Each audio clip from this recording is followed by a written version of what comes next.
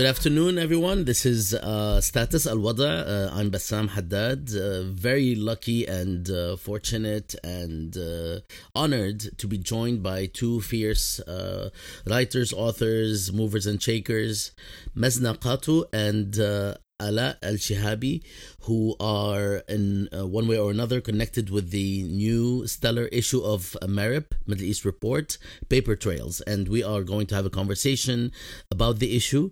Mezna Qato is on the editorial committee, and Ala Al Shehabi is one of the authors of the articles therein. Mezna and Ala, marhaba, ahla wa sahla. مرحبتين يا هلا ومرحبا. Okay, that probably be the only Arabic. Most of this is going to be in English. We are very excited to have you with us on this podcast conversation on Status. And basically, we are always, since I was, in undergrad, in I'm not going to say what decade, okay, fine, it's the 80s, and we always waited for MERIP issues to come out, and it was part of how we were nurtured as young writers and then scholars and researchers and so on, and every issue actually carries with it so much promise in terms of knowledge production, in terms of an archive, in terms of research, and this one is not only no different, but it actually seems especially wonderful. Paper Trails is the title of the issue, number 291, and we will be talking about it. And I am very happy that we have both, somebody on the production side and somebody on the actual author side, and I'm sure we will cover much of what's in there. The table of contents and everything will actually be published on the page. So I'll stop here and I'll ask you guys to introduce yourselves in however which way you'd like, although your bio will be fully featured on the post, and let us know a little bit about the issue, generally speaking, and then we'll delve maybe into some of the articles. Okay. Hi, Bassam. Thank you so much for having us. My name is Mezna Qato, and I'm a historian based at the University of Cambridge, and I'm a member of the editorial committee of MERIP. This issue of Paper Trails was envisioned as a way of bringing together some of the different conversations that have been happening across the Middle East and in scholarship around how we think about the retrieval of documentation and archives, and how we conceptualize archives and paper trails and their role in politics and social movements across the region. So it was a really kind of interesting and exciting issue to put together, in the sense that it allowed us to have multiple scales of conversations with scholars, organizers, activists, campaigners, and to think in different sectors: the financial, the logistical, the political, and the state. And so I'll leave it there at that for now. Thanks, Mezna. I'm Ala Shehabi. I'm a researcher and activist scholar working at University College London at the moment, and one of the co-founders of an investigative platform called Bahrain Watch. And I was invited to write a paper about our work that began sort of around 2011. So I trace in my paper 3 different examples of the work that we've done, and which I'll talk about more, I guess, during the podcast. But yeah, again, there were multiple examples within this issue which connected the dots between different aspects of paper trails. And what this issue has done really is talk about public accountability and the way citizens can use different traces of the paper trails left behind when states conduct actions that may be counter to some of the movements we're seeing in the region. Thank you, Mezna and Ala. Let's delve right into the issue itself, and I have some questions to ask about, why this topic and why now, because it's actually very productive to be addressing these matters, especially after the uprisings, especially after so much has been uncovered, and frankly, especially that we are delving deeper and deeper at the micro level regarding the states and the processes and the state's relationship with various actors. So this is extremely illuminating and productive. But let's look at the before we get to some broader questions. Can you let us know, Mezna? Give us a quick survey of the pieces in there. I see about 8 or 9 articles and a review, and I see a lot of different topics covering various countries and various dimensions of the larger paper trail topic. So if you can just navigate us through some of these pieces, especially that, Mezna, your tweet, which was a set of tweets that you put out a little bit ago, was really fantastic as an introduction to the issue. It kind of captured the diversity and the richness of it. So grace us, please. Thanks, Bassam. So I can kind of think about, if you can think about the issue as sort of several bundles of conversations. And one of the things that MERIP has been trying to do more recently and hopes to do more in the future is to build issues around one particular theme or question. And so in contrast to earlier editions or earlier issues, all of the pieces in the issue are about paper trails. And this includes the review. So what we tried to do is to have pieces that address things from different scales. One is about the retrieval of documentation and paper trails. What it takes to do so, how one can do so, and the prices and costs of doing so. So we have, for example, Wissam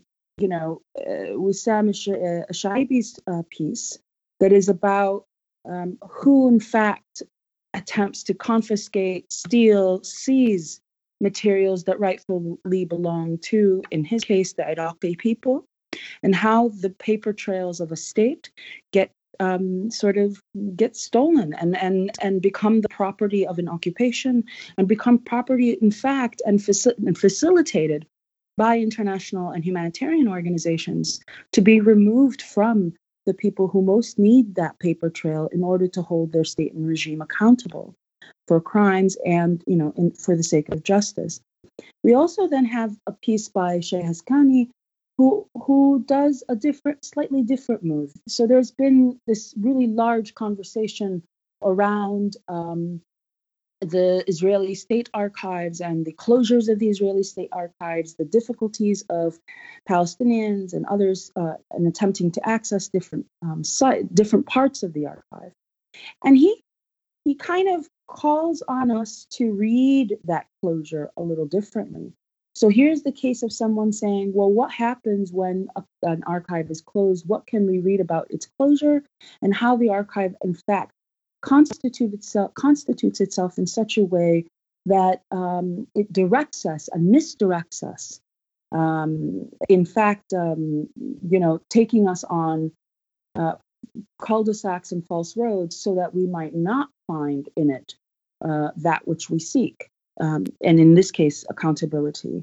And then we have pieces by Florence and Ali.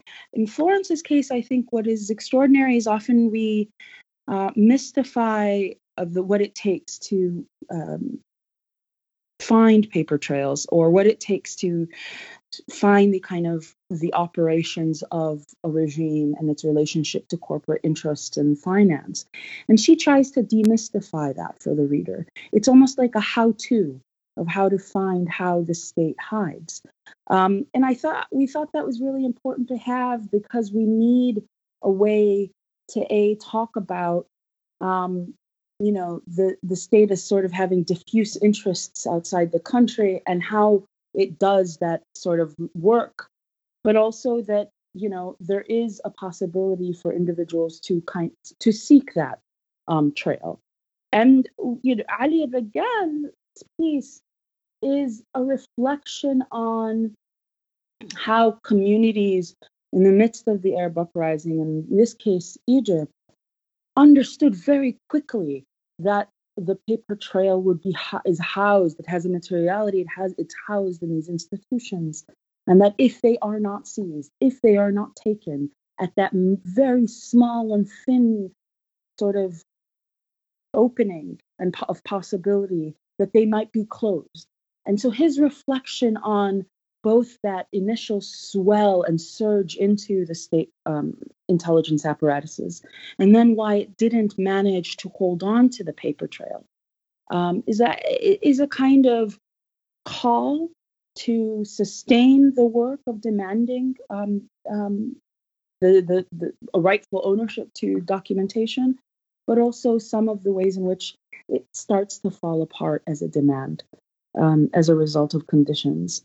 And so then you have a kind of a set of pieces that are about how communities and activists and campaigners use these paper trails for different causes. We have Hisham al-Bustani talking about how leaks, in particular international leaks of the Panama Papers and the Paradise Papers, and Ala Shehabi's work with Bahrain Watch, how these paper trails allow you to then read back and read through how regimes function and how we might hold them accountable. And a reflection in both cases on both how people gather around paper trails and how paper trails can be used as sources of political and social mobilization on the one hand, and on the other hand, how that search, though it does allow for that mobilization, leaves one incredibly vulnerable to regime capture and regime violence.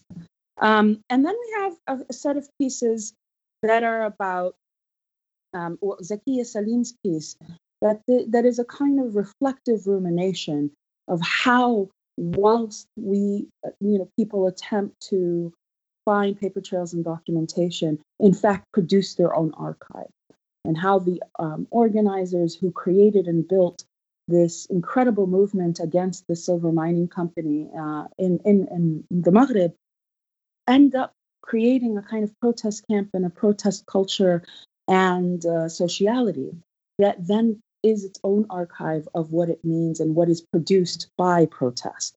And David Price talked us through in this profound little piece, who, and he's a kind of someone who's been active in this work for a really long time, of what it takes to find the paper trail of oneself, and the consequences to going down the road of finding out what the state knows about you and how they've utilized that knowledge against you in ways that you may or may not be ready to know. And finally, Andy Clarno offers the sort of community end piece to that, which is about Little Palestine in Chicago, which in fact is a community I grew up in, and a wonderful documentary by Asya Bundawi, and that attempts to study both how the community found out that there was this decades-long surveillance operation targeting them, but also the consequences of both finding both that surveillance operation and of finding out the extent of that operation has had on the community. So that's a little bit of a summary of the table of contents.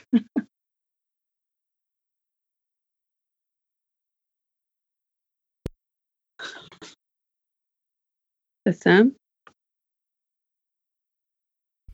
Hello? Hello? I was talking on mute. This happens all the time. Because I didn't want my breathing and coughing to get in the way. Okay, so this is more than a summary. That's actually wonderful, Mezna. The way you're connecting also the pieces together. This is actually something that is precisely what we're looking for, and happy to. I would love to engage a little bit more, but I'd love to hear from Ala regarding her piece in the issue to tell us a little bit more about it, and then we'll move forward. Yeah, my piece really, and the way Mezna kind of structured the approach to the whole issue, really situates how you search for and hunt for a paper trail in a state of counter-revolution. So when the state's kind of reconsolidating itself after 2011, after it kind of, forcibly crushed the uprising that began.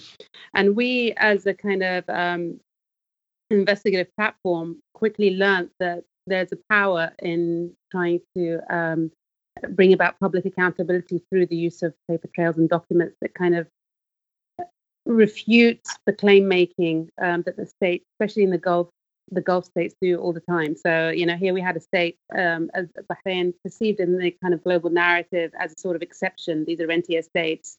Bahrain was slightly different, but and unique. But here we're saying, no, actually, Bahrain is situated in a global economy, and the way the regime is also empowered through kind of military arms, information control, surveillance is actually a good way as a lens into a lot of similar actions and processes that are taking place in many other states, and actually not just Middle Eastern states in the middle of cracking down and repressing uprisings. They're actually being used across the world.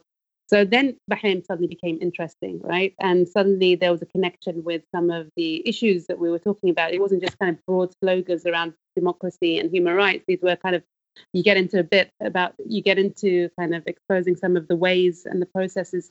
So it's not just about, buying a flashy hotel in London, in central London, that's worth, hundreds of millions of dollars. It's actually, you're questioning where the source of that income came from. And it's not just the kind of a broad general slogan around corruption, even though people perceive it. Even in Bahrain, even people that live in the country sometimes don't understand the complexity of how these transactions come about. So we very quickly learned that through kind of open source investigations, once we started with the open source, which is actually just for us to dig around online and through different document databases, we then started getting leaks from sources. People working with the state, who once in the region, Bahrainis, non-Bahrainis, who started saying, hey guys, you guys, and it was definitely part of a trajectory where there was a sense that we need to fight back. So there was a kind of momentum and impetus that we had as a platform. And so my paper really talks about 3 examples of this. The first one was about surveillance. So in managing to dig into the surveillance tools that were being used, in fact, I received one in my email, and then turning this into a scholarship. So this became Bill Markzak, my colleague's PhD topic, and is now his postdoc. And there's a kind of a big research program around looking at the commercial hacking industry.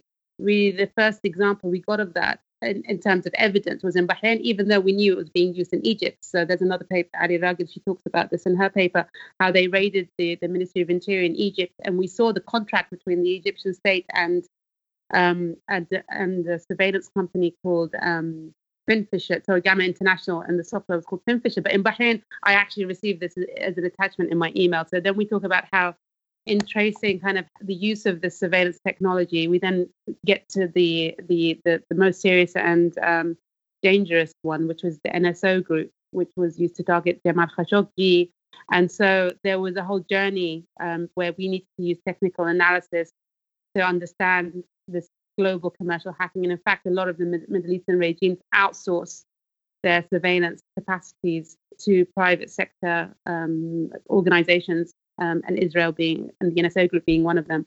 That was one example. The second example that I talked about was to do with arms. And so Bahrain is really kind of notorious for these pictures of tear gas and protests and this kind of repression of peaceful activists. But we knew they were being used in this a crazy scale, like hundreds and hundreds of canisters were being used in a small village, and there wasn't really a justification for this. But once again, through a source, we got an example from the Ministry of Defense where the Ministry of Defence was asking for around 1.5 million tear gas canisters. It wanted to procure these. This was a tender document.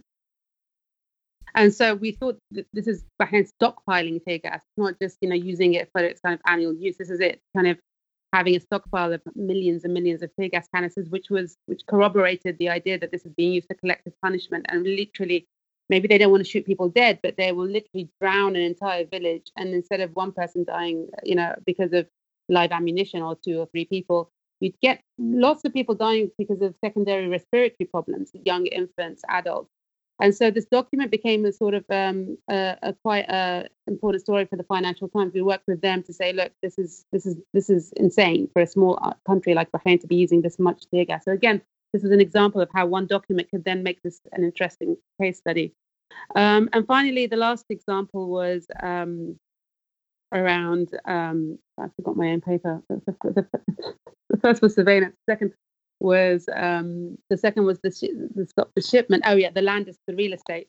So this is one that really I was really kind of involved with really heavily. Was that I just opened my inbox and someone had sent us a 22-page spreadsheet, sheets upon sheets of transactions where this company called Premier Group was buying loads of prime London real estate, 5-star hotels in the most expensive, and so in the West they love this idea that rich sheikhs come and buy up prime estate, on Fifth Avenue or in Mayfair in London, and it's fine. Qataris buy half of London. It's okay. No one really questions the source of that income. But in Bahrain, since 2009, a group of us have been looking into the source of this income, because Bahrain is a post-oil state, really. Like this isn't just barrels of petrol that's converted into dollars that are then just spent at the whim of a royal prince. It's actually in Bahrain. We see this physically, that the sea was disappearing, the shoreline was disappearing, kilometers of land were disappearing from the sea, and parliamentarians and environmentalists and fishermen and there was a general movement before the uprising. And in fact, I'd argue that one of the kind of, it wasn't there was a sectarian narrative about the Bahraini uprising, but really it was centered on this idea around equality and corruption, and there were protests on this issue. And so, but this was all forgotten. It became about Iran and Saudi Arabia and the Gulf Peninsula Shield. But when we went back a few months after the uprising to say, hey, hold on, after I got this email, let's revisit this case again. And again, it involves 7 months of really kind of, this is where the forensic accounting comes in. So you need a particular kind of financial and economic skill to be able, this kind of investigation is quite tedious. It just lots of kind of financial reports, financial brochures, finding traces in the details of these documents. Cross-checking documents that you've received. So even though I've got a spreadsheet that directs me, it kind of points me where to look. That one kind of, there's an image, I can't remember on what page it's on in the issue, page 44, where you see a diagram. The diagram that we show is basically, just to describe it briefly, is lots of boxes. It's a spider web, and this is typical, and it's a really interesting case study because you hardly, other than the Panama Papers, you hardly get a sense of how complicated investment holding companies for individuals, rich individuals, sheikhs, kings, princes, or whoever you want, are constructed. And all of this is really kind of getting under the skin of how global capital actually operates and the process of that. So this was a really kind of unique glimpse into that, because we knew people in the finance sector would talk about Premier Group, but I could never get anyone on record to talk about the group, even though everyone knows that's the holding company of the king. So everyone would literally switch off the camera. And so, yeah, we had an example. So I talk about that in the paper. And those are just kind of 3 examples from the Gulf. Yeah.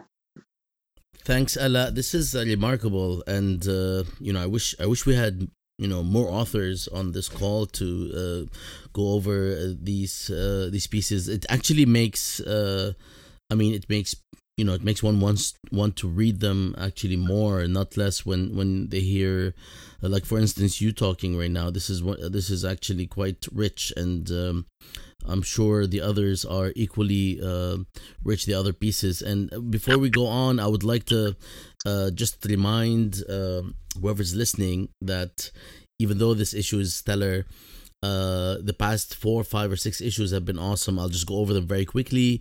The Latin East, starting with winter 2017, the MERIP issue was titled "The Latin East," which is actually a very powerful issue based on a conference in New York, in which MERIP, Jadaliya, and NYU were involved, and it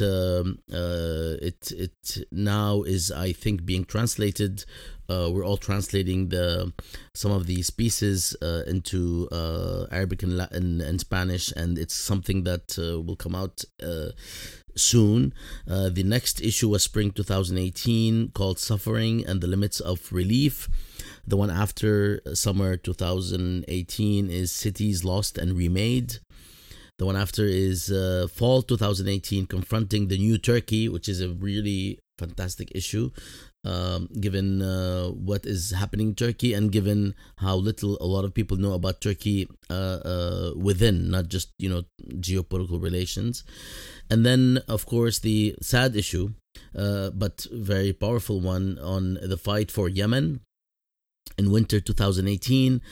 And prior to this current issue, in spring 2019, the new landscape of intervention, which is, again, a very necessary topic about the gamut of interventions in recent history. And of course, this one, Paper Trails, summer 2019. Of course, I would like to get Mezna's take on how this issue was produced, and whether it is something that foreshadows the similar sort of research that actually is not the kind of thing that you would actually read, like, say, 20 years ago, a MERIP issue or any other similar publication, would focus much more on let's say macro level issues. So is it something that MERIP is basically leading in terms of delving more into some of these issues that are not necessarily part of what we used to read usually in recent history? So is it that, and were there for instance, places, people, and dynamics that you wanted to feature, but for some reason couldn't do that in this particular issue? If you can just tell us a little bit more about the production process, the thought process, and something about whether this foreshadows more writing along these lines. Sure. I think that a lot of this has been sort of a conversation that has been ongoing for quite a while, and it reflects a broader international concern and growth of concern around questions of surveillance, around questions of whistleblowing, and what we do about what is revealed, and the leaks, and the steady quantity of leaks that have emerged from various figures, including Snowden, Chelsea Manning, but also very everyday people who have felt that they must do something as citizens, as people who feel complicit and don't want to be so complicit any longer. So it's kind of part of a broader conversation, a broader political context that is already there. And there was two kinds of ways in which MERIP enters. The first is that as a site for critical studies on the Middle East, it was hoped that we could bridge the conversation between the geostrategical, the broader political, with an investigation of how we even find the materials by which we can read that scale of politics differently, anew. Give it texture, give it a sense of of the figures, of the people, of capital, in fact, as well. in a different way. So that was one of the sort of animating logics around this issue. The other is that we wanted to expand the kind of writers who would write for MERIP. So as you might have noticed, quite a few of these writers, this is the first time they've ever written for MERIP. And that's quite exciting. And it bridges activists and organizers, which has always been a MERIP's strength, but also young women, scholars who are still at an early stage of their career, as well as older, more wizened scholars of the region, as well as political campaigners. One of the writings was originally submitted to us in Arabic, and we translated it, which is something that hopefully we will do more of, which is to bring voices from the region as well to bear. So these kinds of two things are ones that we hope to continue to do more, and to bring more different readerships and different scales of analysis to thinking about politics and history and society in the Middle East.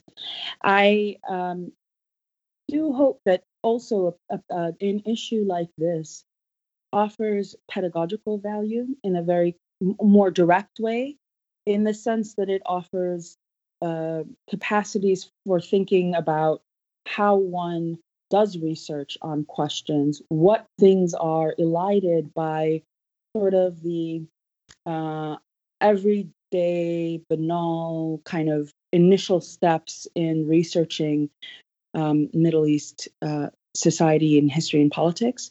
And so these are also pieces that help us think about different sources and materials for writing politics. And one of the articles, Lale Khalid, in fact directs us on how this might be a pedagogical tool for doing that very thing. That's wonderful, and as we move forward, we will keep an eye out on what next might appear from MERIP along these lines, and we would love to have this conversation actually on future issues. Thanks very much, Mezna, for telling us a little bit more about the process. And it looks like I butchered your last name. Can you pronounce it properly so I don't pronounce it based on the English spelling? It's pretty close to the English spelling. Qato. Qato. It's not Qato. Okay, Qato. Like Adu. Qato. Sato. Okay, good. Qatta. Cat. A little better than. I know, but it's colloquial, isn't it? Right?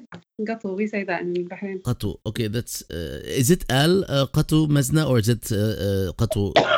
It can be, yeah, Al Qato. Okay, thanks Mezna very much, and thanks Ala. And before I would like to see if you have some last words, but I have a couple of things to say. And before I say anything, I'd like to ask you to tell us a little bit about your subscription model, and if you would like to say something about how people can get the issue. Can they get it separately, or do they have to subscribe? Of course, we'll have all this information on the post itself with the link, but is there anything you'd like to mention about that aspect? Yes, absolutely. Please do subscribe to MERIP. It is a really crucial source of resource for the continued existence of this historic, at this point, institution and journal. You may be able to. This is also the first issue that is fully digitized. So we're moving into the 21st century a little slowly, but we got there. And so you can download a copy of this issue in particular, but also subscribe to MERIP digitally.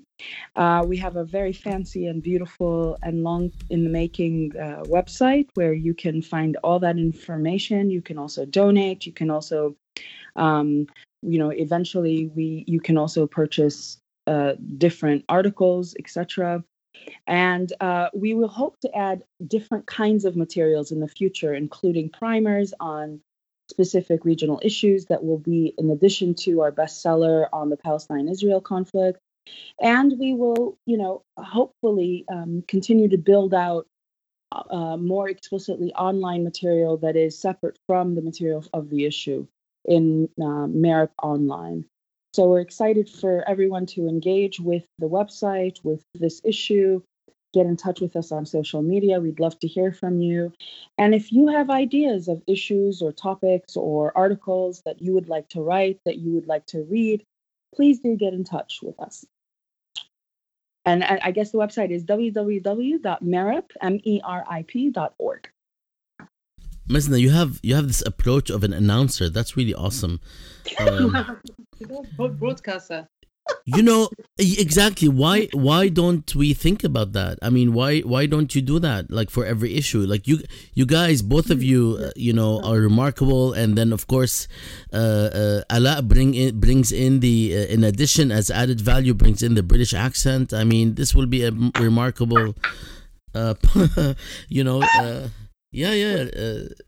current podcast. It would be wonderful to start a MERIP podcast, and I think it's certainly something that could add a different scale, a different register to yeah, I mean, look how easy this was, and we'd love to help in any way, shape, or form. We'll still interview you anyway.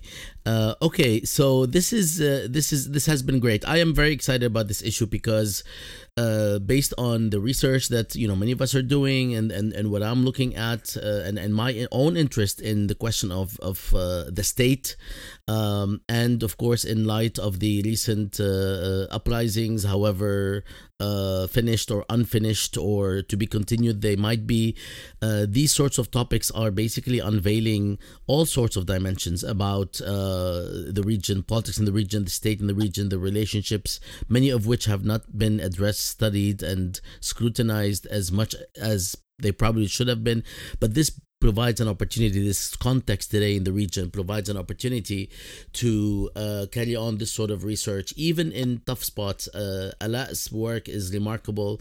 Many of the countries in the Gulf region are not very easy to penetrate, access, and do research. But of course, so are others today, including Egypt, Syria, Libya, Yemen, of course. So it's really remarkable that everyone has continued to push the boundaries and try to bring the Middle East to all of us who are not able to go to it or to all parts of it. So that's something that I'm looking forward to, more penetrating topics of this sort, and we all know that if anybody can deliver these nuggets, these formidable sort of knowledge production, it's MERIP. So I would like to thank you so much, both Ala and Mezna, for being so awesome.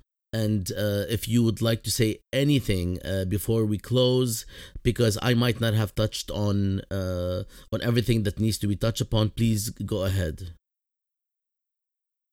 Thank you so much, Bassam, and thank you for facilitating this conversation, for the incredible work that you all do at Status and Jadaliya. I did just want to say that I'm very thankful to Hussam al-Hamalawi for the incredible image that graces the cover of this issue, of a young man reading through material in the midst of shredded documents at the Nasr City State Security Headquarters. It is a beautiful image, and we're really quite grateful for his offering it as part of Creative Commons. And we look forward to conversations ahead. I also just want to thank both of you, actually, Bassam, for all the support that Jadaliya has given young and early scholars. I remember it was one of the first places I published in, and also Mezna for reaching out. She's out there listening and watching and following, and it's been great pleasure working with her. Thanks, Ella. You mean you're not young anymore? I mean, why would you out yourself like that? No, I'm following your example, Bassam. You graduated in the 80s. I graduated in the 90s, so I'm not that much younger. Oh my God! Yeah, I know. This is not good. This time thing, I didn't know about it. That's gonna happen like that. No. Um, well, thank you, Mezna and Ala. And, it looks like we have this thing going on this podcast, on this particular conversation. Maybe we should do this more often, and we can talk about all sorts of things. Oh, okay, so thank you very much again. And I will be in touch with more questions about future issues. We'll also include everything about this discussion in the post, including the links to MERIP's subscription page.